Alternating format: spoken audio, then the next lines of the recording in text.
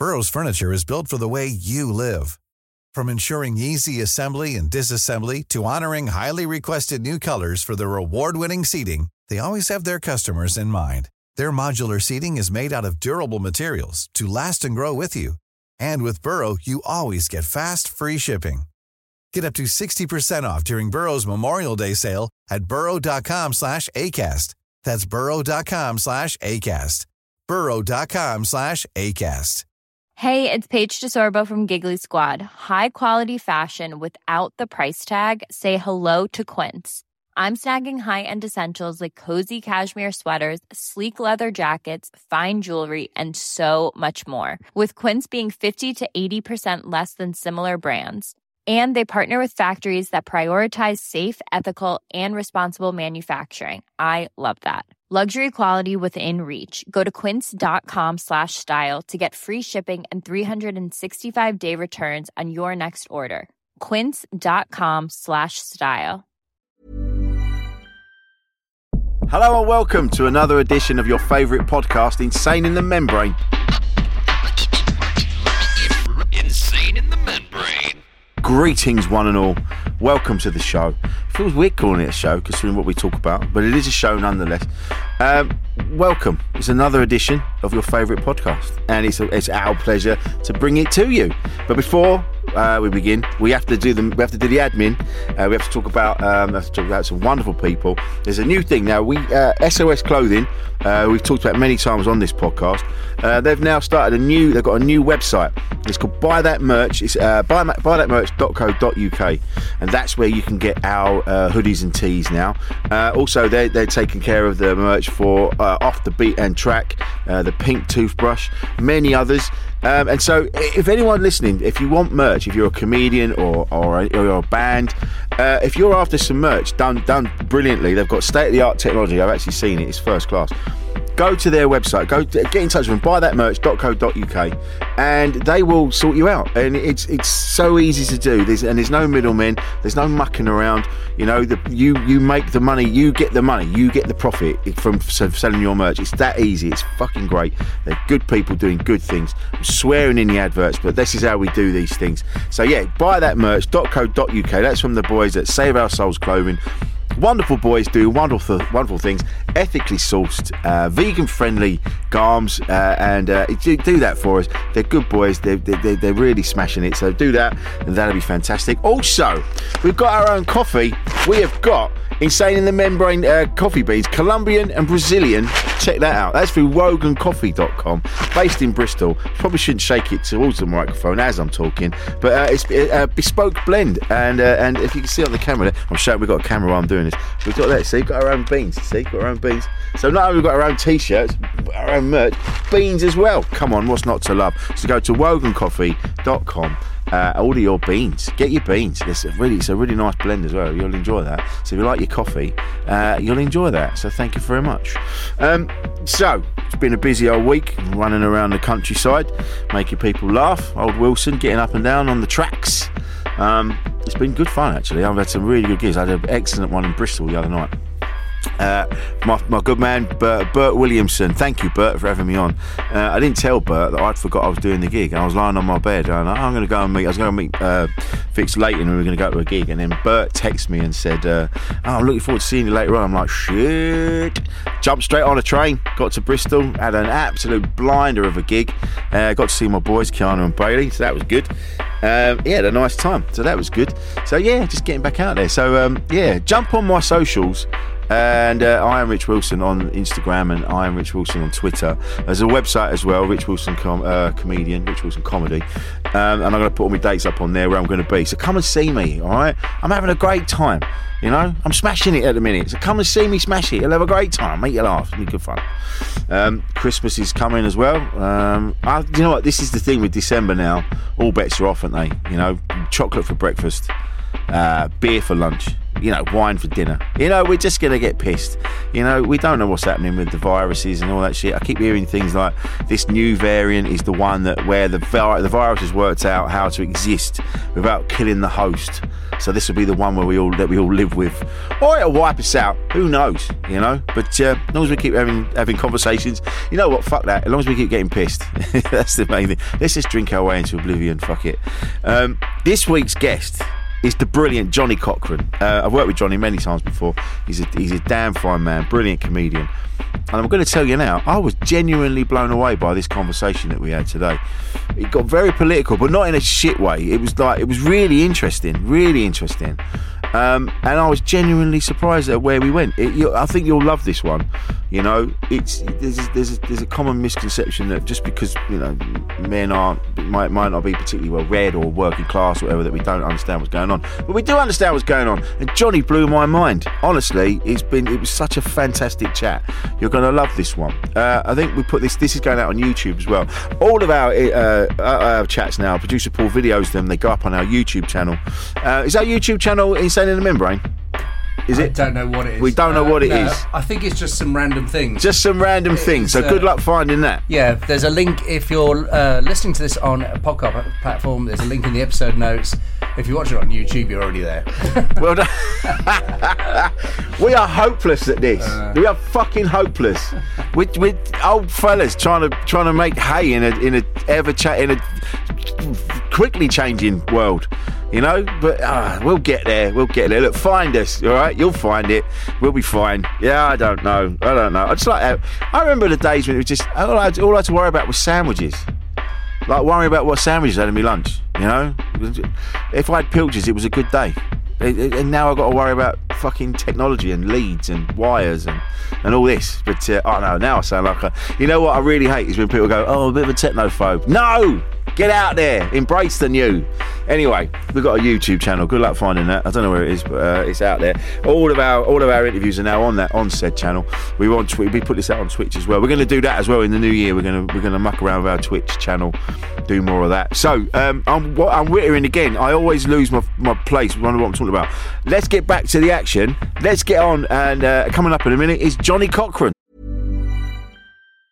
This Mother's Day, celebrate the extraordinary women in your life with a heartfelt gift from Blue Nile. Whether it's for your mom, a mother figure, or yourself as a mom, find that perfect piece to express your love and appreciation. Explore Blue Nile's exquisite pearls and mesmerizing gemstones that she's sure to love. Enjoy fast shipping options like guaranteed free shipping and returns. Make this Mother's Day unforgettable with a piece from Blue Nile. Right now, get up to 50% off at BlueNile.com. That's BlueNile.com.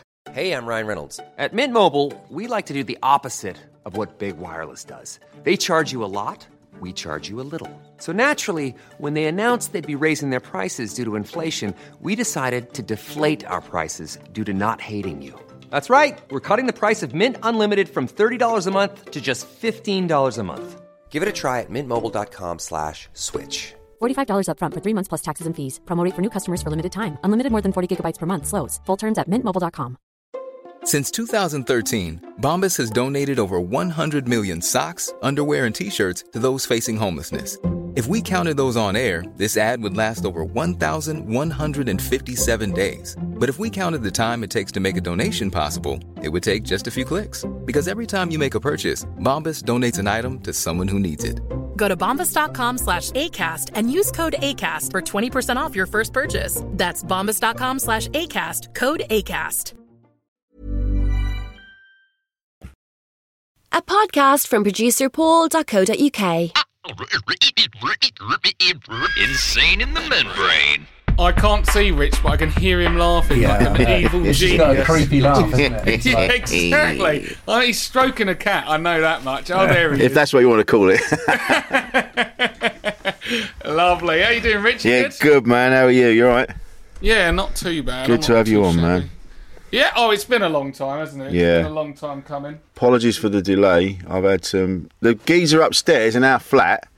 He's fucking around with his own pipes.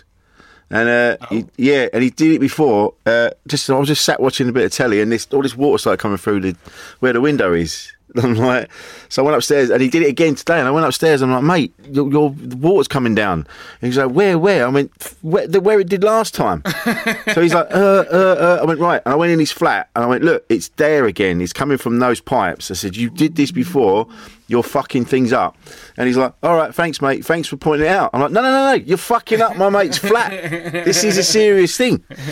This isn't just an alert. This is a call to action. Yeah. Not come up to warn you, just to make sure your flat's all right. You're turning ours into a bath. Tit. Yeah. People should know. Like, I mean, I don't mind dabbling in a bit of DIY, but basically the two things you watch out for or stay away from plumbing and gas. Don't get involved, and electrics. You know what I mean? Like, exactly. I'd rather someone go, I'm going to knock that wall through, and I have absolutely zero qualifications as to to work out the structural integrity, rather than someone go, I'm just going to do a bit of work on my pipes, just rearrange it, a bit of welding. No. This is the thing that people assume, especially the way I sound and look. People just go, you obviously know your way around everything. I'm like, mate, I can barely put up a shelf. I'm not that way inclined. I am not that kind of a man. You know, I'll do it if I have to, but I know the basics. But like you say, when it comes to anything that's going to blow my house up or fill it full of water, I'm not going to touch it. I'm not. Yeah. Death traps. We don't need it. Ways to die. Electrocuted, drowning, gas leaks. Like all of these things. It's not on. But if it's I can take my cupboard door off. Yeah, I can do that. And I'll still struggle to put it back on. It'll sit there for 2 weeks, but eventually I'll get round to it. No one's dead. Yeah, I'm not across the road going, where the fuck did I get over here? Exactly. I remember when I lived in a basement flat, when my eldest was a baby, and we had like this mad storm, and the drains were blocked out. We had like a moat. You had to go up the stairs into the back garden, so we were below ground. And it was filling up with water. Like the flat was getting flooded. So I've gone round the back and run through the garden, and I was knee deep in water, and I'm trying to get the drain cover off with this massive metal rake up in the sky, with the lightning and the thunder and everything like barreling down. I'm basically stood there knee deep in water with a fucking lightning rod in my hand. And you want me to fuck around with your pipes? Exactly. That's bold. That is. But subterranean living conditions are difficult, to say the least. I was in one of them for a little stretch, and when you don't have any natural sunlight coming through, you start going mad. Like full on, like things start. It's weird when you shouldn't really be living in a condition where you have only one natural light source. There is a place where that happens, but you get sent there by a judge. You know what I mean? Like you shouldn't have to do that and pay London rent for it. That's what shouldn't be happening. But this is costing me how much, and I'm not seeing the sun in 4 weeks. Exactly, man. It's one of the I know. It's like when you do night work, which I did for a bit, like 20 years ago. I was to deliver bread around London, and you start. So I start at 11 o'clock at night, and you drive around. I go around like Earl's Court and all around there, and you start. I remember Mark Radcliffe talking about this as well, and he said you start off, he goes, and you're fine, and he goes, and then you get used to it. And then you go mad because you go home after your shift and you're knackered. And you like when you go to work, like a normal day job, you don't go home and go to bed. You stay up or you go out or you do something. But because you're so fucked, you go to bed when you get in, and then you wake up again when you go back out, and you lose your fucking mind. 100%. I used to work doing night work as well for Royal Mail, and this wasn't even that long ago either. This was actually when I moved back to my mum's for a bit, because I was doing my Edinburgh show, and I needed to conserve funds to be able to give it back to rich comedy industry folk who exploit people trying to express talent. They got their money, so hope you had a good time in the Seychelles. I lived at home for at least a year, but I was working at Royal Mail. My brother still works there now at the Stansted Mail Depot. And you'd basically turn up at 8 o'clock at night and then work through till 3, sometimes later in the morning. I wouldn't even do later ones that much, but doing those shifts regularly, what I didn't realise until I read up about it is it affects your hormone imbalance as well. Oh, really? Or it gives you a hormone imbalance because you're not meant to be working in those hours. And for all the reasons you say about who finishes a day at work and then comes home and goes straight to bed. It wouldn't happen in normal life. But not just that, but I had other things, because I did comedy, where I was expected to be working during the day. So sometimes I was coming home, working till 2, getting to sleep at about 3, up at 8 to go and do a comedy meeting. Oh my God. You know, I mean, this is why when I had a kid, I'm like, this is child's play, mate. Don't worry about it. I can deal with this like I say. It's all right. Yeah, you had a kid just to take the pressure off. Exactly. Just give me a reason. Give me a reason for being awake at this time. But this is, you're right, and I think this is why people.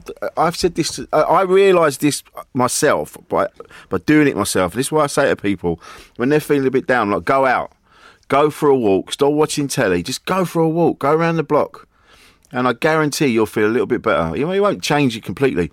And now, you know, and we do, everyone has seasonal, you know, was it sad? Sad. Because we're animals. And now we should be hibernating and tucking ourselves in and surround ourselves with food, getting ready for the winter.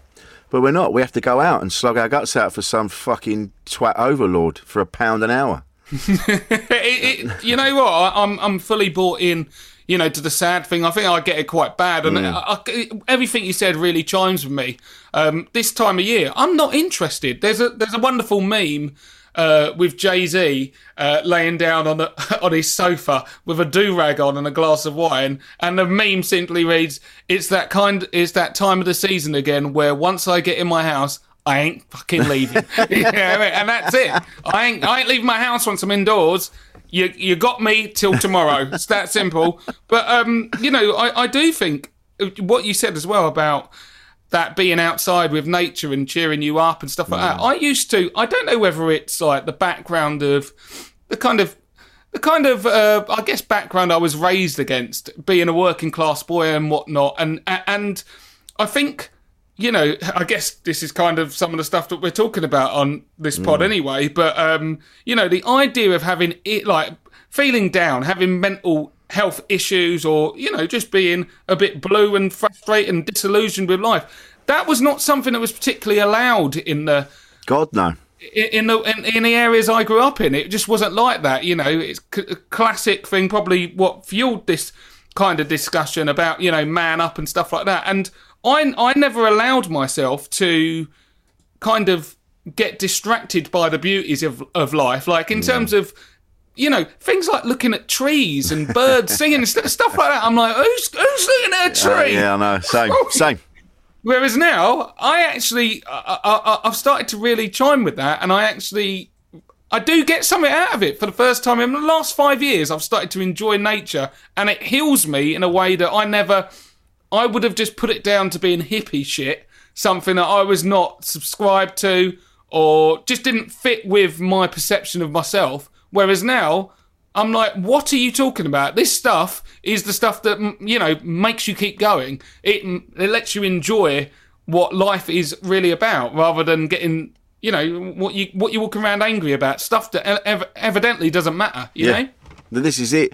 I was the same as you, you know, and I grew up with, I've said this loads of times before, because my dad was into art and literature and all that, so there was loads of books around all the time.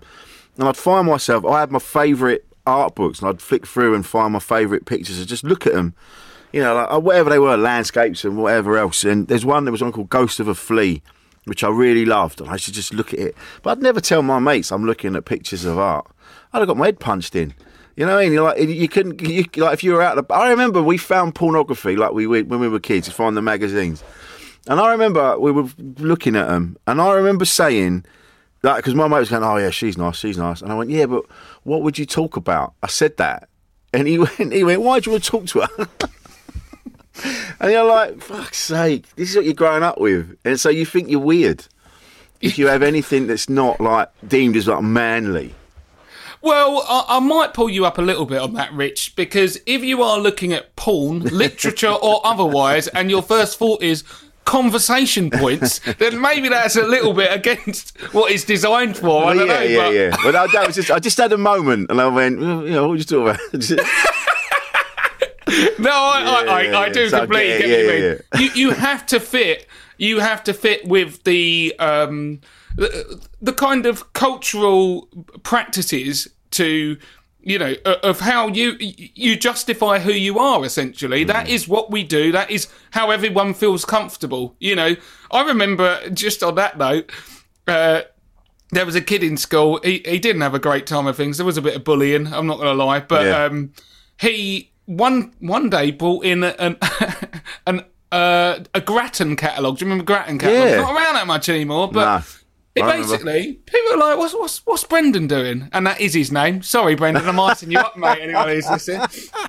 He's sitting over there, and people are kind of getting a bit perturbed by what he's up to. He's sitting in science class looking at a Grattan magazine. We go over, what are you looking at, mate? He's looking at the underwear section with the ladies in bras and stuff, being like, I'm just looking at this. It's like porn. And we're like, it's a Grattan catalogue. That's the most budget porn you can get. You've got prices for lingerie on there. Mate, that's all we had. That's all we had back then, you fucking kids with your internet. That's what we had. We had to look after. We had to have Freeman's catalogue of K's.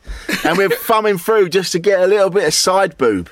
Well, this is it. Now I've just got ideas of Brendan sitting over his Grattan catalogue and Rich Wilson looking over his shoulder going, but what would you say to her, Brendan? That's the thing. How much is that bra? That's a steal, that one. You're going to get... Oh, look, that's a pack of two.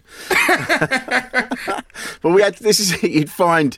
You'd find a picture somewhere that you... But the other thing is as well, is that, like you say, because of the stereotypes... You felt you had to be a certain way. So if you did find a picture of something that you quite liked, it may be sexually or whatever, but if it was something that didn't fit the norms, if you will, you wouldn't tell anybody. You'd keep that shit to yourself, Oh, 100%. Yeah.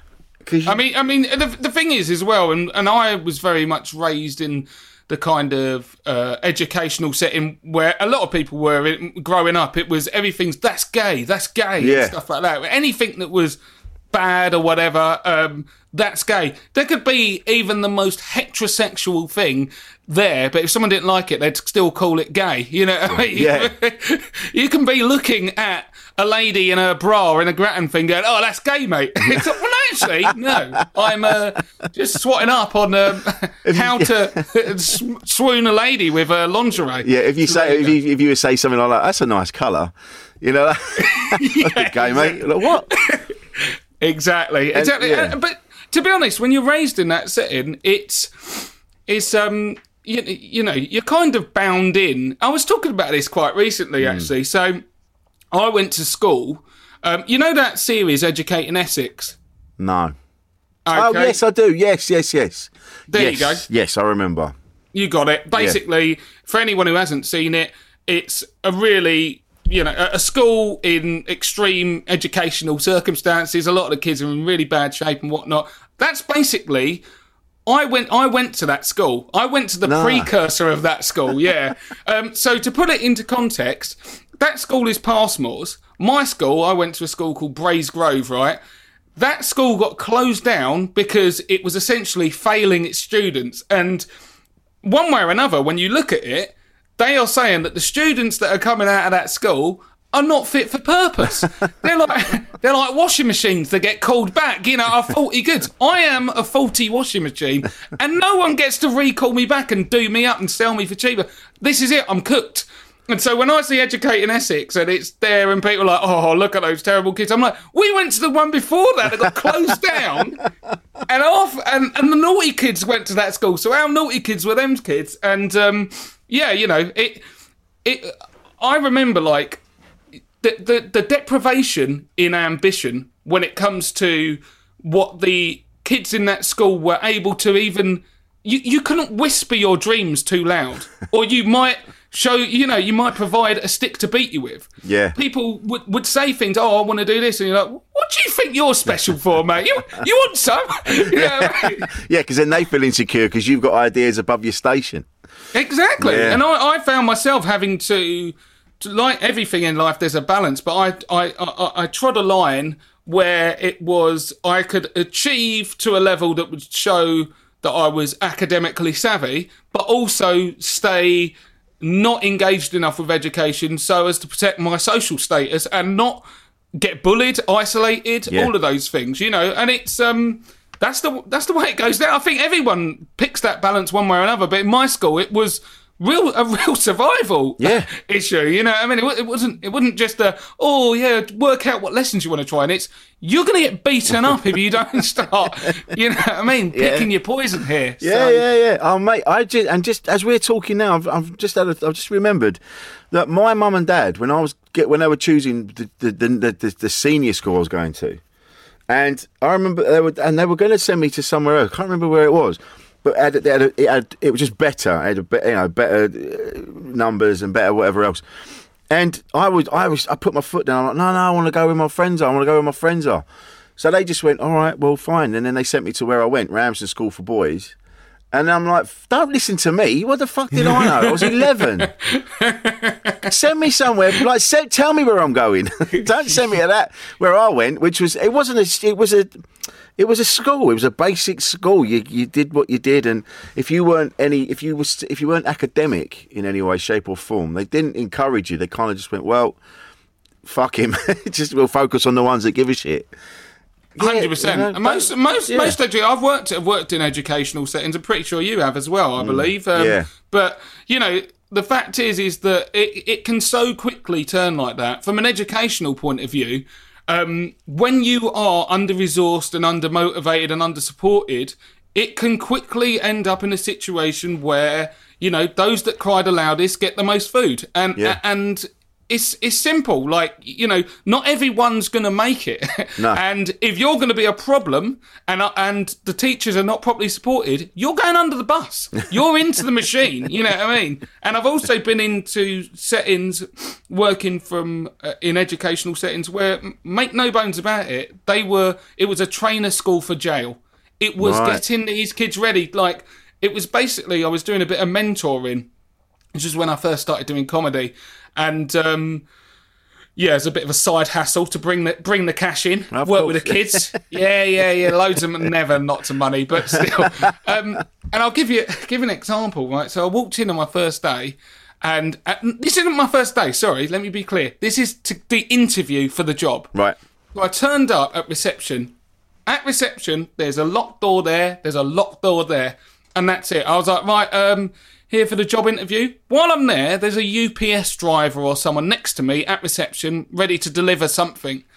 Out of the door, one of the locked doors, bursts a massive, which I now know to be a student, a geezer who is easily my size, easily. If I ended up in a fight to death with him, it's touch and go. He is, you know, he's 15 but built like a by a 25-year-old, you know, boxer.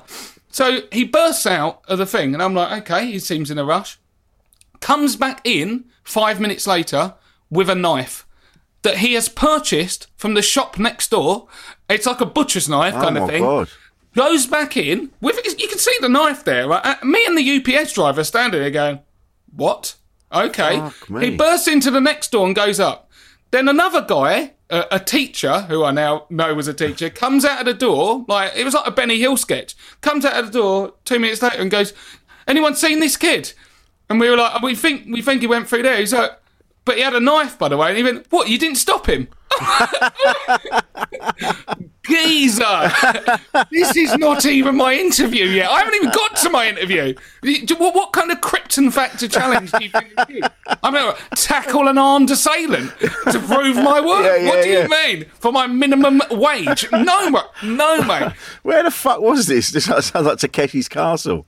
It was in West London, around Acton. Right. You know, very serious stuff. Yeah. And I worked further in that educational setting for a little while, and I realised that basically the way all these doors were locked behind them, the day it was one-on-one care, and I'm not even going into some of the causes that lead to, you know, this people being needed to be in this educational provision. I'm not even getting into that, but I'm just talking about the fact that even aesthetically, it's like a prison. You've got two people in there. They've both got guards around them, also known as teachers. You know, they're basically in locked doors, that doors don't get open to the end of the thing. And it's like, we know what this is. The only difference is that they can't call this a prison yet because they're not old enough. Do you know what I mean? But you know where you're going. So it's a sad reality of the current setup. But, hopefully things will get better. Well, like you say, because it's so underfunded. Because the government you know, they're all privately educated, so they just think that everybody should be privately educated, and if you're not, you're scum. So they don't invest any money in it. They don't invest any money in the NHS or education, and then they expect, you know. But there are people that want to do it, you know, that want to be teachers, want to be nurses, and they want to do things for people, but you know, and they expect them to do it for free. And you're like, no, you should be supporting these people. You should be, you know, and that's why, like you say, they get to a point, they go, oh, fuck it, I can't do this anymore. I'm doing my best, but I don't have the resources to do my job properly, you know. The amount of times that we had, you know, we had to share books, or, you know, we didn't have enough fucking paper or whatever. You know, and it shouldn't be that way. Education and health are two of the most important things that we need, that we have, and they don't give a fuck. Well, ultimately, it's about the masquerade of meritocracy, isn't it? The way that society is built up. And this is one of the things that leads to the crisis, collective crisis in public consciousness and mentality, because what we believe the system is set up to do is not what it's actually set up to do. So, again, it's a mirage, this meritocracy. Everyone's entitled to free education, although some people's education is going to be way different to other people's education. The fact is this society, en masse, and certainly our society, is set up to reproduce. So each person reproduces their own class. Working class people are meant to have working class kids. Because guess what? If everyone does well, they can't have huge discrepancies in wealth and access to resources. It doesn't work like that. But what they do have to do to continue the veil of meritocracy, to continue the veil of fairness, is to say, listen, everyone gets where they deserve to in life. That person at the bottom, they didn't work hard enough. Yeah. That person at the bottom, yeah, you know, they always wanted to be a road sweep, or they always wanted to do this. And I'm no disrespect to road sweeps, it's working class jobs. Everyone should be proud. But the fact is that person may well have wanted to do something different, but you don't have the same opportunities. It's, you know, it's the way of the world. But this isn't, you know, a glitch in the system. This isn't the system not quite working. This is how the system is built. Yeah. It's meant to do it. It is performing perfectly to help retain power for those that have it currently. Yeah. You're right. You're absolutely right. And the whole, like you said, the whole system is rigged. Like, even like when they say, oh yeah, you can be whatever you want to be and do what you want to do. But what they really want is they want us all to be worker bees. Like this, the fact that you're seen as a good citizen if you're in a position to borrow loads of money from the bank. Like, oh yeah, you're part of the solution, because you can borrow all this money, and you're like, how is that a fucking decent, workable society? That, you know what I mean? That's just like, again, that's just shoveling money over to the people who've already got it. But I don't know how you would, and I don't know how you would break that down. I don't know how you would stop that. You just can't. It doesn't seem like you can. Well, ultimately, the key word there out of that is control. Because the fact is if you're paying a mortgage, as I am, I'm not saying it from the outside, you know, like I'm some, you know, wild fringe kind of person. I'm not. I pay a mortgage. But ultimately, that mortgage says that I'm going to be bound in to at least a certain level of control, because I have responsibilities. Either I pay these bills or I lose my house. Yeah. Everyone has their, you know, base levels of needs to be met. So, you know, shelter, food, all of these things. When you've got something as base as shelter and loads of other needs that have to be met by buying into the system, then it removes certain abilities to challenge that system. Because it's all well and good saying, oh, right, well, I don't think it's fair, you know, paying a mortgage. Okay, what, you're going to live on the streets? And then see how loud your voice is. It's not, you know, they have to get a little bit of buy-in one way or another. But what is needed overall is we've got to start trying to decentralise power in some ways. And I do think that I believe in the state. I believe that we do need state provisions like education and health and whatnot, because I don't think that the market writes itself. We know it doesn't. That's why you've got billionaires running around there having space, you know, wanking competitions trying to get into a different to break the ozone. Like, oh yeah, cool, I got there first, well done. Like, shut up, John. Shut up, Bezos and Musk. But you know, the reality is we can't trust people's innate morality to act in sound ways. Otherwise, you wouldn't hoard so much resources whilst other people literally cannot feed themselves, literally don't have a house. So I do believe that we need state, but what we also need to do is localise power a lot more as well. So instead of, some twat like Boris Johnson dishing out orders, all around, we need, more responsibility at local council level, sound representatives as well, because a lot of the councillors are absolute twats that let their constituents down. But, we've got to be able to find a way of getting politics to reflect the communities that they actually represent far more clearly, rather than the bureaucracy that we're so often tied up with. And that is ultimately the way, just to kind of illustrate this point, how with schools, again, when they say that even at state schools, if you are from a richer area, your state school's more likely to be better because the parents have more money, they're more interested in the school, they're gonna get involved, they're gonna wink, nudge, wink, wink with a few people to get certain, and the fact is I don't agree that it should be that disproportionate based on social class and the area that you live in. But the fact is that is an example of a way that a local community can help shape their environment and the, possibilities and attainment possibilities of their children and next generation. At least if we had a real representation of communities and a more meritocratic approach to education and other social services, we would at least I would be able to make more peace with inequality in society if people genuinely had a fair shot. Yeah. You know what I mean? If you genuinely... But right now, we don't, and it's just a rigged system. Oh, God, yeah. I tell you what, it got made really apparent to me. I didn't really realise the differences, because I grew up working class, but, we weren't poor. We didn't have loads of money. But what I did, I've said this before, I did community service a few years ago, about 5-6 years ago, and I was on the Broadwater Farm Estate in Tottenham, and I suddenly went, oh my God! Like you walk around that place, those people have just been abandoned. Nobody gives a fuck about them. There was all like you go under the flats, and there's all manner of dealing going on, and people shuffling around. It's fucking rubbish everywhere. The shops, the amenities on there have closed. There's one shop.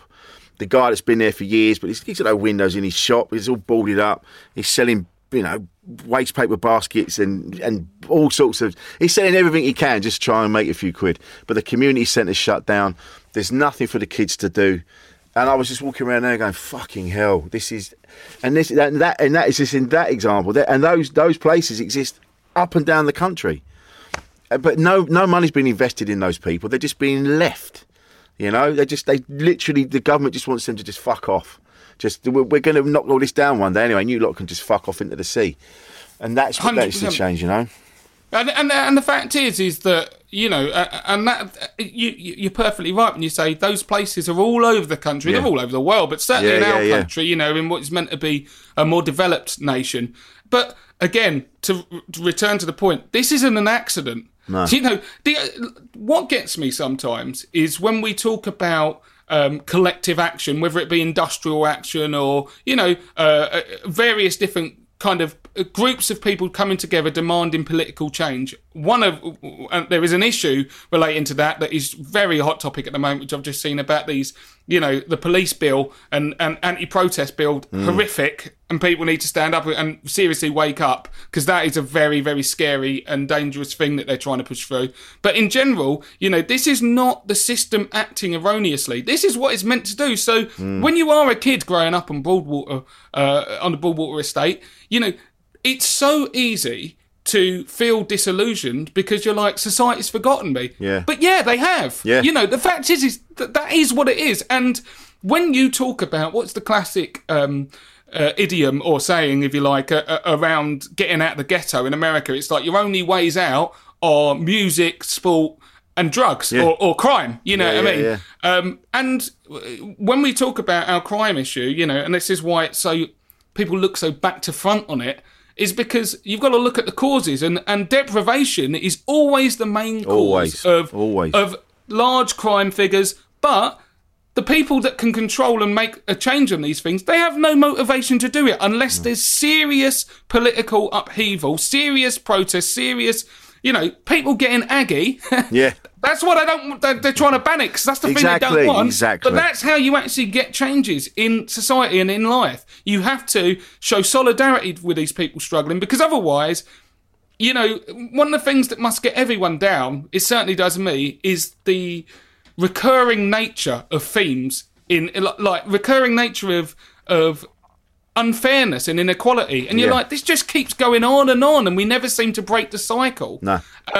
But the reality is the only ways to break the cycle and to boost morale, if you like, is through gaining solidarity with other people like yourself who can see these issues and genuinely want to band together to bring about change. Because even if you don't get there initially, the fact you're trying and you're with other people trying will, it's not always plain sailing, but you get a comfort in the fact you're trying to do something, trying to make things better. And the only way you can get anything done is through that collective action and solidarity. Absolutely. And you're absolutely right that you can tell how fucking shit this government is by, like you say, they're changing the rules every day to suit themselves. Like I say, instead of, they're so short-sighted, they're so greedy, instead of actually dealing with the issues, which would be such an easier, cheaper way of doing what they do, rather than having to change the fucking system, change the rules, so they hang on to a little bit more power, a little bit more money, make sure and fuck the poor and all that. And it gets to the point you go, well, if they're changing the laws and we can't even protest now, like, what do we do? It's going to end up with just civil war. We're going to end up out on the streets like we did, in a few years back when everyone went out and just set fire to the place. Well, I mean, Well, that's not the answer, but. No, of course, no. But the fact is that everyone poo-poos, riots and things like that, and I understandably so. They're quite scary events and whatnot. But you can't deny the fact that they often lead to social changes. It's one of the only things that gets the ruling class on the run and scared. Everyone complying and sending out a couple of mean tweets, they don't give a fuck. No. Okay, like, hey Boris, you're a real twat. Okay, let me reverse policy. No one gives a shit. Do you know what I mean? But when you start, this is the thing, and I'm not saying that I necessarily endorse every practice that is employed, but you see the guys who are doing the insulation rebellion or whatever. They're basically sitting down in the road and they're making people late for work, and people are like, great point, dreadful way of showing it. And I'm not saying that I don't disagree with them people, but the fact is that you can't bring about social change unless you fuck a few people off. And then, yes, they might be aiming it at the wrong people, but so you're going to get bothered by it one way or another. But what they are saying, rightly or wrongly, is that if we don't cause these issues, you are going to have far bigger issues down the line. Now, again, it's not to say I'm agreeing with them, but I think people are too easy to dismiss their cause and their methods. But the key point is that we absolutely have to have the right to those protests. Otherwise, any veil of democracy is removed. The fact that they are trying to come after people's rights to protest is nothing short of... It's one of the most gross attempts at challenging our democracy that I've ever seen during my lifetime. It's disgusting. Yeah. I was reading an article in The Guardian yesterday from George Monbiot, and he basically was saying that the way they are... they basically snuck... Because this is another thing about litigation. When they put through some of these new restrictions and their laws... We get given these laws and we just think that, we have a kind of overruling trust in the process that, these laws can't be that weird because they had to have gone through Parliament. They have to have had some level of robust scrutiny. No, these guys are shaky dudes. They put through this police bill, and then after that they had some amendments and then voted it through, and no one got to scrutinise that. No. And so... in that bill, they are suggesting that if you protest, if me and you go out and say, do you know what? If Insane in the Membrane ain't number one podcast in the country next week, we're going to sit down in the road and we chain ourselves together, we can go to jail for a year. 1 day short of a year. 1 day short of a year. Like, that's mad. And with laws that are so like obscure or hard to pin down, they can pretty much be rolled out for anything. And you always sit there thinking, yeah, but it won't be for me. It's not going to be for law-abiding citizens. Listen, genuinely, the pincers are starting to close now, and soon it's going to be any dissenting voices. And what we don't need are people looking at the protests like Black Lives Matter protests, Me Too protests, the environmental protests, and going, oh, look at these hippies, they just get on with it, we've all got problems. No, you don't get it. Whether you like these causes or not, they are still protesting, and inherent in their protest, they are protecting your rights to challenge, your rule masters. And that is absolutely imperative to everything that we hold dear, I should say, in a democracy. Yeah. Oh, mate, it's like you said, I was watching, so I caught a clip of the podcast, Three Speech podcast. I've seen clips of it before. But one thing they said that was really interesting the other day is that they were saying about, on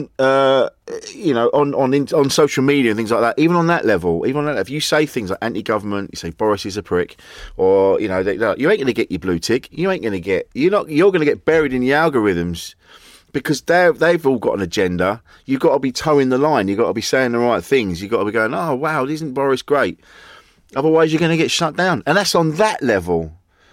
So of course they're going to be shutting you down on a much wider scale. Even now, even this conversation we're having now, they would be like, well, they're against everything, so let's shut this shit down. And that's a terrifying situation to be in. People take the piss out of North Korea, and you go, well, that's quite a similar sort of thing that we're going towards. Where you're just like, you're either with the government or you're not, and that's terrifying. It is, and the reality is, and this isn't pie in the sky stuff. No. Look at the BBC, okay? It's the most integral media institution in our country, always has been. Certainly in our lifetimes. They are meant to represent all of the licence fee players, and so ultimately, as to the best of their ability, remain impartial from a political stance. That's just gone out the window. Out the window, yeah. The guy who is the Director General of them, he used to be a Tory MP. Certainly he was involved in the Tory party. It's not even thinly veiled anymore. When it comes to the fact that they are applying for, essentially when it comes to renewing their ability to ask for licence fees and whatnot, the government essentially will get involved. Will be getting involved in that and saying, if you want to keep practicing as the BBC and asking for licence fees, you'll start sticking to our agenda. Yeah. I mean, what are you talking about? Talking about North Korea and stuff. This is all on the same scale. And what also has to be realistic about, what people need to be realistic about, is you look at someone like a North Korea, and you look at Kim Jong-un, he looks like a weird dude. It all just seems bizarre. Yeah. But so many of the Western governments, one way or another, do you think they don't look at the way that China and North Korea or whatever, these countries have control over their citizens and think, oh, I wouldn't mind a bit of that? Do you know what I mean? Let's get realistic. You sit there, they can tell you what they want. Oh, we're a free democracy or whatever. Well, you're actively trying to attack it. Yeah. What you actually want is to maintain the social order with you guys at the top. That is it. That's it. And we've gone through the last 2 years, certainly, kind of 18 months, with regards to the social issues and the pandemic, and we've seen some of the greatest social upheaval of any of our lifetimes. And what it has done, what I believe, is it has, for all of the people that used to sit there and say, when you talk about more radical changes to the way we make up society or the way we could organise ourselves and live our lives, and people go, yeah, but that's just crazy, you just can't do that, there's no way that people would get out of bed if we lived in more equal society, everyone would just be sponging off the state and stuff like that. Listen, if someone had told you a couple of years ago you're all going to be locked in your houses for 18 months and you're going to be talking over Zoom, doing pub quizzes with your nana, okay, and you can't get out, and your one highlight was ordering a takeaway a week, you'd have gone, that's nuts, that's bonkers, couldn't happen. We've just done it. Yeah. So let's not talk about what could and can't be possible. There's plenty that could be possible. But the fact is it serves a few to maintain this notion that any other way of living is beyond the realms of possibility. And quite frankly, we're just doing as good as we can. Because actually, that's a misnomer that's completely been dispelled, and we've realised that there are plenty of other ways of doing things. Yeah, absolutely. And it's this is why these conversations are really important, because people don't realise. They think these things, but they're like, oh yeah, but I don't know, maybe I'm imagining it, maybe everything's all right, really. You go, no, it's not all right. It's not fucking all right at all. All the things you're thinking, all the things you're feeling, all this waking up anxious, waking up going, what the fuck is going on? That's how everyone's feeling right now. Only psychopaths aren't feeling like that. And they're the ones that are pushing us out of the way to get to the top. You know, the rest of us are going, yeah, this is fucked up, isn't it? Is this fucked up? I'm not sure. Is it fucked up? I don't know. And then you've got the government going, oh yeah, changes need to be made. We need to make change. You've been in power for 12 years. We've only had a Labour government, I think, maybe twice in my lifetime. Maybe. When I was a baby, I think it might have been the other time. But the rest of the time has been, this is a Tory country. You know, and then they're going, yeah, it's all a bit fucked, isn't it? Yeah, because you fucked it, you fucking wanker. Sorry about that. Oh yeah, but no, it's the geezer selling drugs under the flats. He's the fucking issue. Exactly, and you know, scapegoating is their MO. Is Rule 101 when it comes to exercising their agenda. You know, we've seen it recently with the migrants as well, or the refugees. Yeah. You know, someone put a beautifully curt little tweet out that I had to share the other day, which was, just so I'm right, I can't remember, so sorry whoever said it, I'm not giving you credit, but it was, just so I'm right, it's our fish, but you're refugees. You know what I mean? Like, that's what we're talking about here. Yeah. Like, okay, so, you know, at the end of the day, 100 people can drown in the Channel, and it's, oh, yeah, that's sad. Why didn't you just stop at the other countries? Oh, we don't know. Bearing in mind that we're contributing to the destabilisation of the regions they're often running from. Yeah, exactly. Dropping bombs, yeah. You know what I mean? Whacking a beehive and then going, why do these bees keep stinging me? But, you know, why do these bees keep coming over here looking for a new home? But... You know, the fact is that, again, things are going exactly the way these people want it to. And what you're talking about is completely right about how that impacts us on a human level. Waking up anxious. Yeah. Drink addictions, drug addictions, you know, breakdowns of personal relationships. It's because we are being put under a strain through society in a way that we just weren't meant to be living. We're not meant to be doing this nonsense. One of the things, which is, again, like how the pandemic, one way or another, which I believe was not... It wasn't a... I'm not a conspiracy theorist along the lines of this was, you know, all planned out and they are doing things... The ruling classes are doing it, you know, they released it or whatever. I don't think they are, but... If one thing is clearer than anything else, the ruling classes are opportunistic. And so this situation came about and some of the impacts affected them negatively, like everyone having to stay at home and not going to work and all of these things. You can see how desperate they were clamouring in this country. Get out, go to your work, go to your jobs. And everyone's like, sorry, you've just been telling us there's a pandemic, everyone's dying. Why am I leaving my house? And, you know, but they don't care. They don't care. Yeah. Do you remember when they started going, we need everyone to get back to the office? Yeah. Because the people who run Pret are like, listen, we're going to go under. Get them in now. You know what I mean? Well, even the train companies, the rents, everything, they're going, yeah, if people start working from home, we're not going to get money from the travel. We're not going to get money from even like the congestion charge. I mean, that's funny. Like they brought the ULEZ thing in. The fucking suddenly that was, you go, oh yeah, we're bringing that out, and that's going to be stretched out further because of the environment. It goes, no, it's not. It's to make money, you scheming shitbags. You absolutely. And then everyone in the ULEZ in that fucking thing. Now they all have to pay just to have their cars parked outside their houses. The ULEZ. Sorry, Rich. The ULEZ thing is the same as carrier bags in supermarkets. Yeah. Utter piss bollocks. Takers. Utter bollocks. Absolute piss takers. And I refuse to pay. Come get me. Come get me, guys. We said. You got the evidence. Come get me. Come watch me. Yeah. I'm not playing anymore because. No. And don't get me wrong, I do try to bring my own bag and recycle whatever, but I'm not going to be penalised for, through your environmental tax when you don't come down on the biggest culprits of environmental pollution and whatever else. Me getting a Sainsbury's bag every now and then is not what's killing all the fish in the sea. It's not. It's just as simple as that. But, of course, we could all work to do it, but this is where the hypocritical nature of the rulers comes in. When they're not making these right changes. When you talk about things like fracking and stuff, and everyone knows there's an environmental issue, but they still go ahead with it. Because it's about money. All about money. Care, yeah.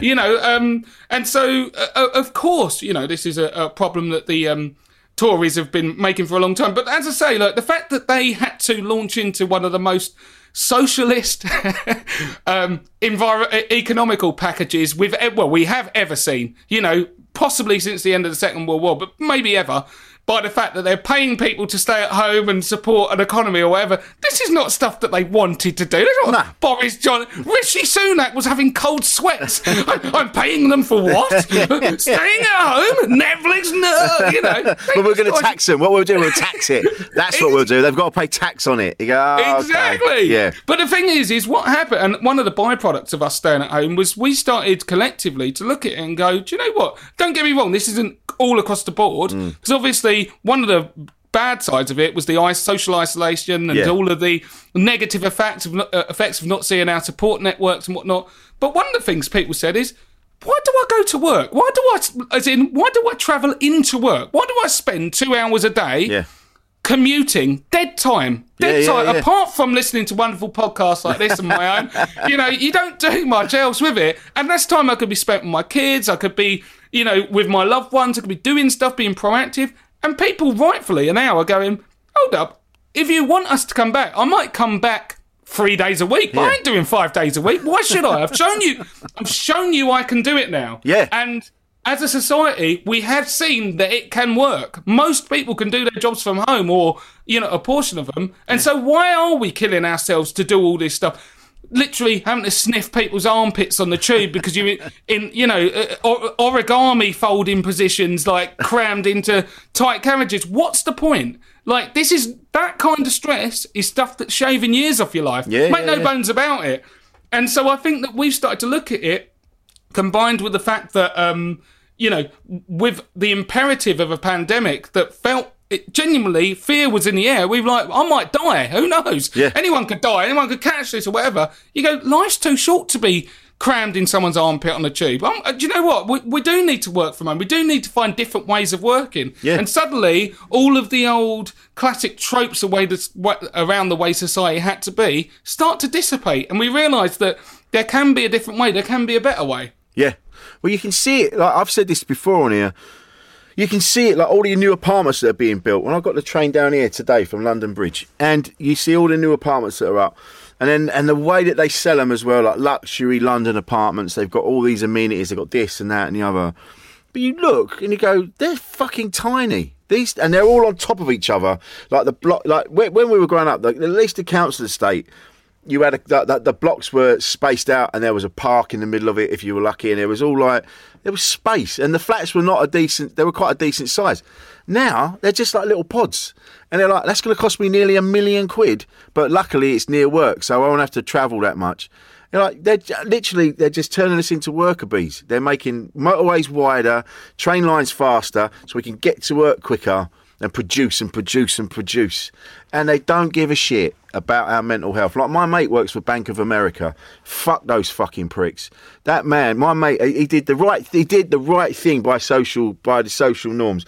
He went to school, he did really well, he got a good job in a bank, he got a wife and a kid, he got a mortgage, he did the way that you're supposed to do it, and he's practically suicidal because Bank of America fucked him over so many times, and he doesn't know what to do, and they're not listening to him, whilst at the same time they're wanging on about what they're doing for people's mental health. You're like, you fucking wankers, you disgusting pricks. And this is why people are now lying on their beds going, I don't know what to fucking do. I don't know what to do. I was supposed to buy a house, but I could never afford one. And the only one, these tiny apartments now, even if I get a tiny apartment, I have to go outside to change my fucking mind. You know, we're in this fucking spiral, and it's horrible. Really horrible for people. It's a very good point. Love that saying, by the way. Go outside to change my mind. That's brilliant. I'm pretty proud of that. Yeah, mate, that's good. Just to triple down on this point, this is the system doing what it was designed to do. And I think that people at different times come to their own awakening, and that is that, when it comes to happiness, it has to be a project that starts and ends with yourself. And that is, and it doesn't mean that it doesn't involve friends and family and loved ones. It means that you, as a person, choose what to prioritise. If you buy into, let's call it the American dream, but obviously it's the dream that goes all around Western countries. You can make it to the top. Hey, you can make it. You just gotta keep fighting, Rocky. Basically, it's a never-ending story which will mostly end in despair, because not everyone can get to the top anyway. No. And it's constantly moving goalposts. So even one of the reasons why this society doesn't work properly, and why it's also wildly inefficient, is because we waste so much. If you look at society, right, we are not producing enough for everyone just to live good lives. That should be our goal. Everyone just to lead a good life. No, we have to produce enough so that some people have spaceships that they can fly to check out, to have a little look at the moon and to whatnot. Just get their cocks out and go, "Whoa, exactly. Look at me. My cock's higher than yours." Yeah, and then they might land it and get on their super yacht that they'll cruise around the Med with, And when you get it into a system, listen to how fucked up this is, right? Jeff Bezos comes back from his flight into the ozone layer or whatever else, and then comes back down, and then thanks everyone who shops at Amazon for giving him the money to be able to do it. How disgusting is that? Yeah. Do you think that all of the small shops, and don't get me wrong, I'm not saying it like I've never shopped at Amazon, I do, and I have, and I still do at times, but, you've got Amazon workers who are constantly having to whistleblow to show about the kind of obscene conditions they're working in, making Mike Ashley blush. People the Sports Direct guy. Having to take pisses in bottles, trying to hit their delivery quotas so they can't even, stop for a toilet break. And so Jeff Bezos goes, "Hey guys, thanks for working in inhumane conditions and having to piss on the side of the M11. Fact is I made it to space for you guys. You're the ones. You're a gross man." And it also speaks to the level of disengagement with average people that they actually are, that they can talk in these ways. Yeah. Because they genuinely think that people like me and you give a fuck about him going, "What are you talking about? We're worried about paying bills, mate. What's wrong with you?" I know. And the fact is that when you have such a grossly unfair society where so much resources go into that, and yet there are other people who are living on families having to feed themselves with just rice, things like that, then basically you're in a situation where you go, we don't need to be we don't need to be working this hard to be getting so little back, because ultimately it's all going in one direction. It goes up. Trickle down economics is actually trickle up economics. That's the way it goes. It's, for anyone that pays attention. So of course, when you talk about these big conglomerates and these banks not caring about people's mental health and things, of course they don't. It's a motif. It's a plaque or a banner they reel out to gain some kind of social kudos with their customers and be like, to make them seem compassionate. When in reality, they're the ones that these are the guys that we talk about, all these bankers killing themselves. They're jumping out of windows. Yeah. You know what I mean? What's going on? If I said, I've got this business, right? Johnny's Cookies, and over the course of 10 years, 5 to 6 people have jumped out of Johnny's Cookies building, you might come and go, what's in the cookies, Johnny? Yeah. What's in the cookies, mate? What are you doing to these stuff? What are these guys doing? But the banking industry, it's tough out there, isn't it, eh? But I tell you what, we'll donate another $1 million, which is like finding money down the back of the sofa to these guys, to a mental health cause. But the reality is are we implementing the kinds of root and branch changes that would be needed to protect everyone's mental health, everyone's well-being on a societal scale? No, of course we're not, because ultimately that's not in their interest. No, of course it isn't, because it's all about it's so short-sighted. Because if these people with all these billions and trillions of pounds, if they just invested a bit of it, just a bit, in people, they would still benefit. They would benefit even more if everyone was taken care of. You go, oh, actually, the vibe would be better. I know this sounds like hippy dippy and like this will never happen, but if everyone was sorted out, the people would you'd be more inclined to vote for these cunts. You go, they sorted everything out. Fine, let's keep them in. You get the power, so stop being fucking short-sighted. Let's sort everyone out, and then we'd all go, vote for them. They sorted out. They didn't put spikes outside of Safeways. They put beds in. They put people in beds instead, and that's what you got to do.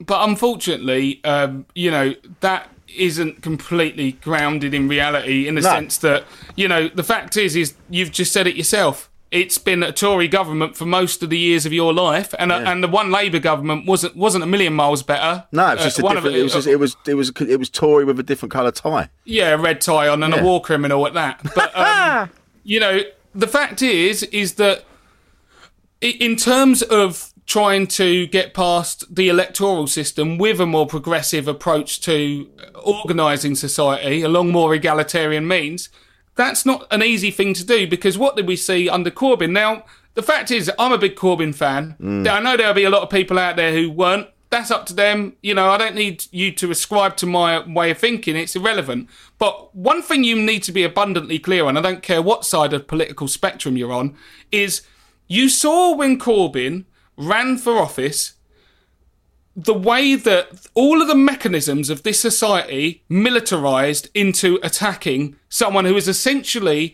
proposing a different way of doing things. Yeah. And you had every institution, from the BBC to, institutions, even educational institutions, various different media institutions, all coming out, essentially, he was treated like a hostile creature. Like, you know how in your body, like the way, your antibodies will go after a hostile virus or whatever. Yeah. It's like that. They all went into gear and started chopping the guy down. And this isn't, again, it doesn't matter whether you agree with him or not. You saw how biased, there were studies on it, how biased the coverage of him and his proposals were. They said at the end there were people in his own party who were actually trying to destroy, any hope of him getting in, self-sabotage, because ultimately what he was proposing, they had no interest in getting through. When we talk about Corbyn as well, do you remember when he was in his last election, when he was trying to, when he was up against Bojo, and he was coming out with things like, what about if we introduced free broadband for all? Yeah. And people are like, and whack job, there's that magic money tree again. Oh, look, Corbyn's printing money out again, isn't it? Yeah? Now, wasn't it, I'm not saying you could predict this, but how interesting that when the pandemic came around and all of our children were asked to work from home, and their educational attainment was going to be based on what they could get together through their work at home. Yeah. And you've got kids at home who don't have broadband, don't have internet, they don't have laptops. And suddenly, you're sitting there thinking, wouldn't it be a good idea if everyone had free access to broadband? Because the facts of the matter is you have to have internet access in this current day and age to be able to live a full, fulfilled life. And I don't mean just so we can watch stuff, but it's an educational tool. It's not all like social media and whatnot. No, of course so much. So everyone should have access to that. Meanwhile, they found the magic money tree when they were pumping out, support, economic support for all the people who are off work, furlough, etc. Yeah. I've heard first-hand accounts of people basically having a business that they suddenly took on free people and stuck everyone on furlough so they're getting free. You know, people are rinsing it. Yeah. But, you know, the fact is that they didn't mind doing it when it was benefiting their typical voter base. Yes. The idea of helping people who are poorer than... Look at the treatment Marcus Rashford was getting when he started suggesting that, could we feed the kids during the school holidays? Yeah. Marcus, you're mad. Focus on the football. Even on that level, you go, it shouldn't even be an issue. What do you mean you've got to go in and vote for it? That should just be a given. Kids are starving. We better feed them then. Not, we better get into Parliament and then see if we can get it through by voting, you know. You're like, you fucking wankers. Just feed people. Fuck. This is the stuff that keeps me up at night. I get so fucking angry. And then, but, you know, it'll be I know what I'm like. I'll lose my temper. I'll throw a bin at number 10. And then I'll get banged up for 20 years. 1 day shy of a year, I believe. Is it really? Yeah. I might just do it just to have a just to have a holiday. yeah, exactly. No, but you know, you'll be back living in the same conditions as your subterranean flat in London. Yeah. I only get a little bit of light. Usually around 8, I can see in my cell. I'll get 3 square meals a day and I'll get a shower. He's a nice screw, that one. Yeah. I only got beaten up 3 times today. God, sounds like my school. Yeah, exactly. Well, this is it. But, you know, and we even talking about, you know, feeding kids, you know, for all that anyone thinks of him, and I think there's a lot of criticism. When Jamie Oliver did that bit of an expose, really, that, you know, reshaped the way that school meals and stuff were thought about, and they started to butt their ideas up. Because beforehand, and this would have been the school meals that you and I were used to, they were basically like, what you're feeding the kids is causing a lack of attention, a lack of nutrition, a lack of... Their bodies aren't developing right, they're getting aggressive, tired, you know. Look at, like, these things all matter at the end of the day. First of all, when we look at the obesity issues, you know, people have been learning the wrong way from day dot about food, you know, certainly before. Yeah. And so they're on the tracks. If food is your vice as well, you're on the tracks, you're going to go down that way. And all of the mental health issues that come off of the back of eating issues anyway, food issues. But when it comes down to things like this can affect your educational attainment full stop, even if you haven't got eating issues, you've got a lack of attention. Oh, right, so then I didn't go and achieve very well in my GCSEs. Couldn't get into the uni that I wanted to, if that was even a possibility. And these are all things that are set in place. Of course, these people above you don't care. They don't care. They actively don't. They actually want it to continue this way. You know, when you look at Jacob Rees-Mogg, I mean, that geezer... You couldn't design a more archetypal, posh, toff... I'm not going to use the big word on here. There's no need. But the reality is that's who he is. You know, 9 children. How often do the Tories talk about poor single mothers having loads of kids that can't really... You know, well, it's all right for Mogg. How someone had sex with him 9 times, I don't know. Because, you know, you've got to have some stomach on you. Someone who's got a wand fetish, because that's what he looks like. Exactly. Yeah, or Walter the Softie, certainly.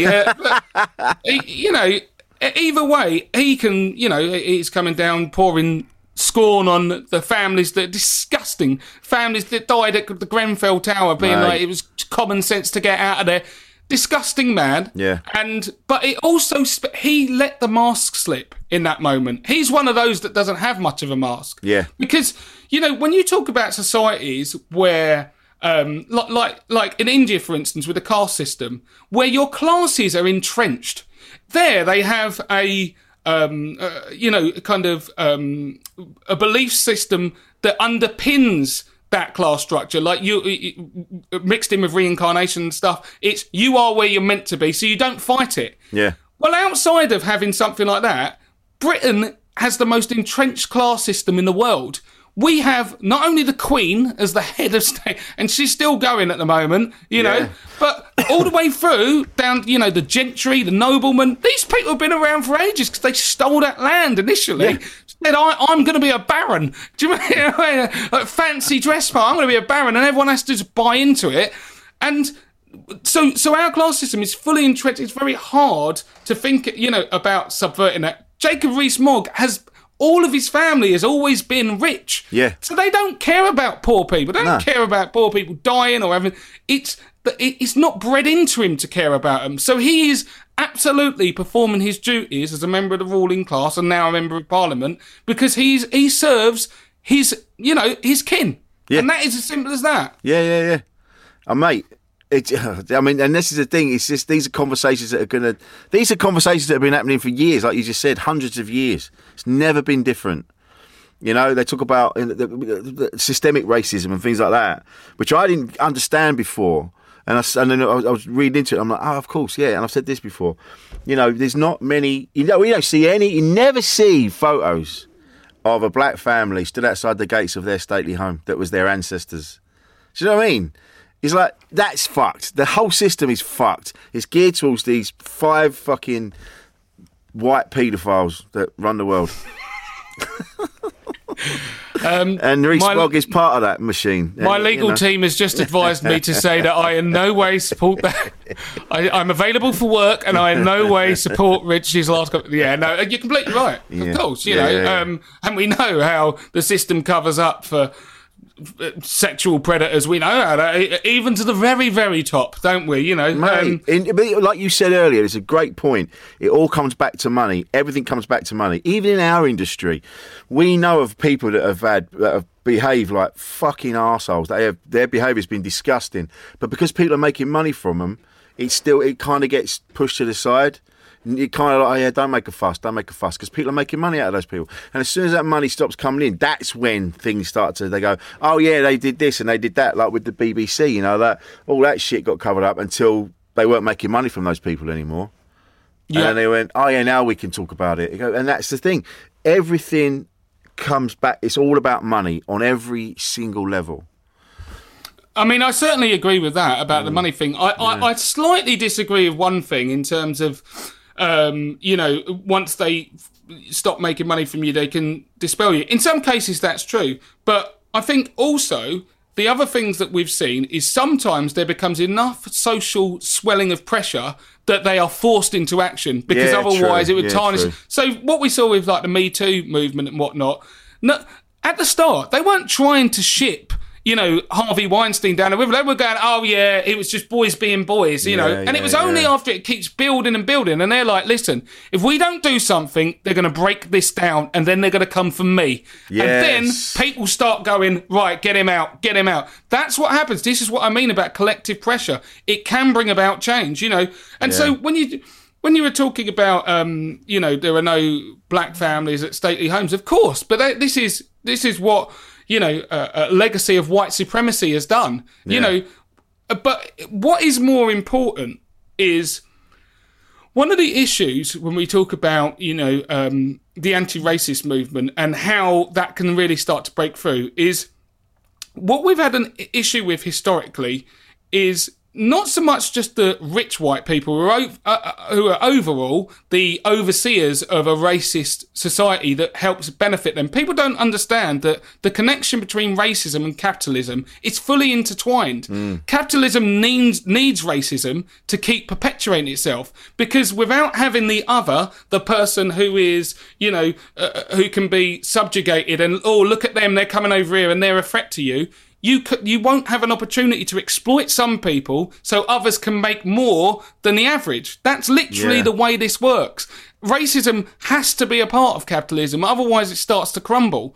Division, full stop. Yeah. But, when you look at, like, the entrenched wealth of people in a stately home and stuff, that's there. That comes from generations of theft, essentially. It is. Yeah, basically. But when the key thing to overthrowing racism is not just the people at the top, because they will be the last defenders of it. They will defend it to the end because ultimately they have nowhere to go once we start doing away with racism. And people will start going, once you stop hating someone for being black or being, from a different cultural background, you might start going, hold up, what is the reason why I'm feeling shit? What is the reason why things are so bad? oh, this guy who didn't just move into the end of my road, so I think he's a bad guy taking my job. It's actually the guy who lives on the outskirts of the town and has a gated, stately home. You know, different kind of estate, mate. Different kind of estate. You know what I mean? These are the people that are causing and generating my pain and anguish and my frustration. That's what it is. And the key to that is, in terms of the domestic white communities in Western countries, they have been fed for years a very big lie. And the big lie is that they were in some way superior to black people. You're both poor, but you're superior to black people. It was the welcome comfort that poor white people could hold on to, because they're like, even though my paymasters treat me like shit, at least I'm not black. Yeah. And that's it, because there's something else about them. They're ungodly. They're beast-like. Oh, I'm not... All of these things, the ideas that white people are somehow superior. Again, you look at fucking Jacob Rees-Mogg, line him up next to Usain Bolt and go, some genetic discrepancies have we? Are you the superior man, are you, Moggy? You absolute tool. But the fact is,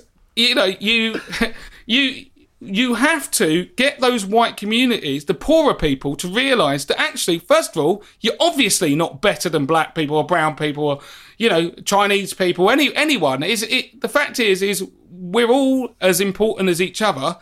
And if you do have those frustrations, it's not because immigrants came over and took your job. It's not because, there's a different way of life that's breaking you down. It's because there's a system that exploits you the same way it does these black people who get exploited as well. And if you tried working together, you would come out with a far better solution, remove the exploitation, and then we'd all start to prosper as one. There you go. Mate, I think I'm going to vote for you. I think I should vote for you. I think you, as the Prime Minister, would be fucking great. I'd vote for that, mate. There's too many reveal-all stories about me, mate. Yeah, but this thing is, too many big nights. We'll have what we'll do a few of these exposés. We'll get it all out in the open. We'll get ahead of the news, and that way they've got nothing on you. And then we vote you in, and then you take over the world, and then hopefully you won't become as big a prick as they are. That power will go to your head, mate. You know what happens. No, to be honest, I also think that's a little bit. Don't get me wrong. The underlying element is true about, absolute power corrupts absolutely and stuff. And it is true. But ultimately, there are ways to set it up. If anyone had a pure heart and pure, intentions of it, there are ways to set up where you can mitigate against that risk. So you set up, first of all, it's not one person ruling it like an emperor. So if they have a bad day, everyone, goes down at their whim. You set up, a council, essentially, where everyone gets represented, a Senate, if you like. Yes. At the moment, we have a parliamentary system that literally cannot represent everyone. They've even divided the vote in fault lines. So it is pushed towards recreating the current power structures and those that hold it. So, of course, you could get in there, and with the right intentions, you could make it so it's a less corruptible system, and there are eyes looking out for corruption, and anyone, including the people in charge that get pulled up, they have to go. It's that kind of system, and it needs to be woven into the fabric of society. Like, when we talk about in America, when they have their different what's it called now? The fundamental principles that that would have to be written into the Constitution. That's what I'm trying to find. There we go.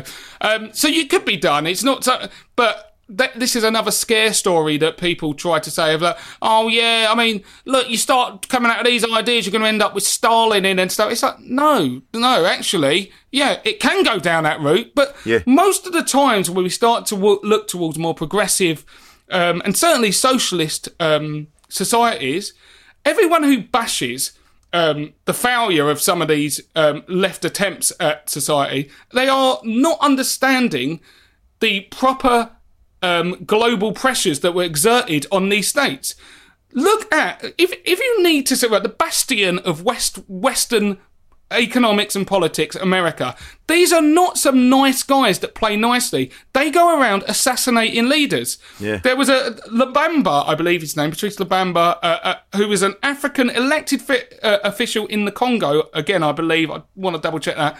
He was assassinated as part of a CIA plot. It's documented. Fuck me. And this is a guy who was coming because they thought he was going to side with the communists. This is mad. These guys, they are putting embargoes on countries that don't line up the way they want to. So it's not like you can draw huge conclusions from certain past attempts, if you like, at certain left-wing ideas at a society, because they're often under the immediate pressure of a Western behemoth trying to systematically break it down as it goes, and when it fails, they go, see, it doesn't work, guys. When are you going to learn? Oh, mate. America is a gaslighter. That's what they are. They do it. But you're absolutely right. It all comes back to just them trying to hold on to power, and they'll do anything they can to hang on to it. And anyone listening to this, and the people listening to this, and you go and waking up, like you say, you're waking up anxious, and you're waking up like, fucking hell, it feels really hard at the minute. You're doing all right. It means you're still connected. You're still feeling something. You're supposed to be upset by this. It's when you start going, no, everything's fine. I've got a nice telly. My car's all right. No, it's fine. Yeah, well, don't worry about all that. No, that's nothing to do with me. It is to do with you. And we need to storm the gates. Well, I'm not doing it first. But listen, Johnny, this has been amazing, man. Fucking amazing. Well, I've enjoyed it, mate. I've genuinely blown away by this. Unbelievable. Where can we find you on the old socials there? I'm at Johnny Cochran on all my socials. Do follow me there, and on Twitch. I currently have 4 followers on Twitch because I never do anything on it. I just I've got to get better at it. But at Johnny Cochran, it'll be welcome if you can join the Johnny Cochran community. You will be welcome. Storm those gates for sure. I also do a podcast with none other than producer Paul. Yes. It's the How's Your Father podcast. It's talking about kind of all different aspects of fatherhood, which came about through my own experiences after the birth of my son, and my discovery into the world of fatherhood. And I talk to a lot of like-minded people, comedians, different interesting people as well, about their experience on a whole range of aspects to do with parenthood. So do have a listen to that How's Your Father podcast. And I'm on the Arsenal Opinion podcast as well, co-host of that. If you're an Arsenal fan, get to know. Get listening on that. I'm certainly going to be bigging up this podcast because it's been a wonderful chat. And what a chat. It's been amazing, Johnny. Thanks, man. And you're awesome as always, Rich. Bless you. So are you, man. I always enjoy your company. Insane in the Membrane. Normally, being a little extra can be a bit much, but when it comes to healthcare, it pays to be extra.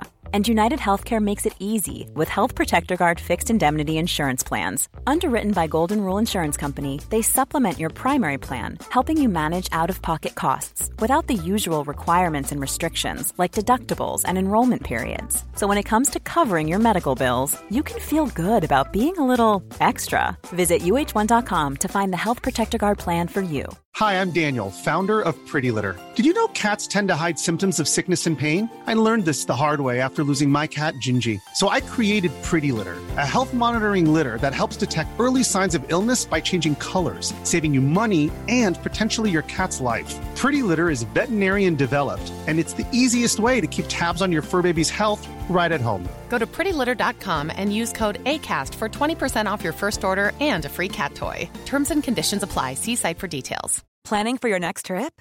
Elevate your travel style with Quince. Quince has all the jet-setting essentials you'll want for your next getaway, like European linen, premium luggage options, buttery soft Italian leather bags, and so much more. And is all priced at 50 to 80% less than similar brands.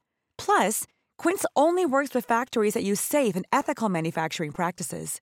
Pack your bags with high-quality essentials you'll be wearing for vacations to come with Quince. Go to quince.com/pack for free shipping and 365-day returns.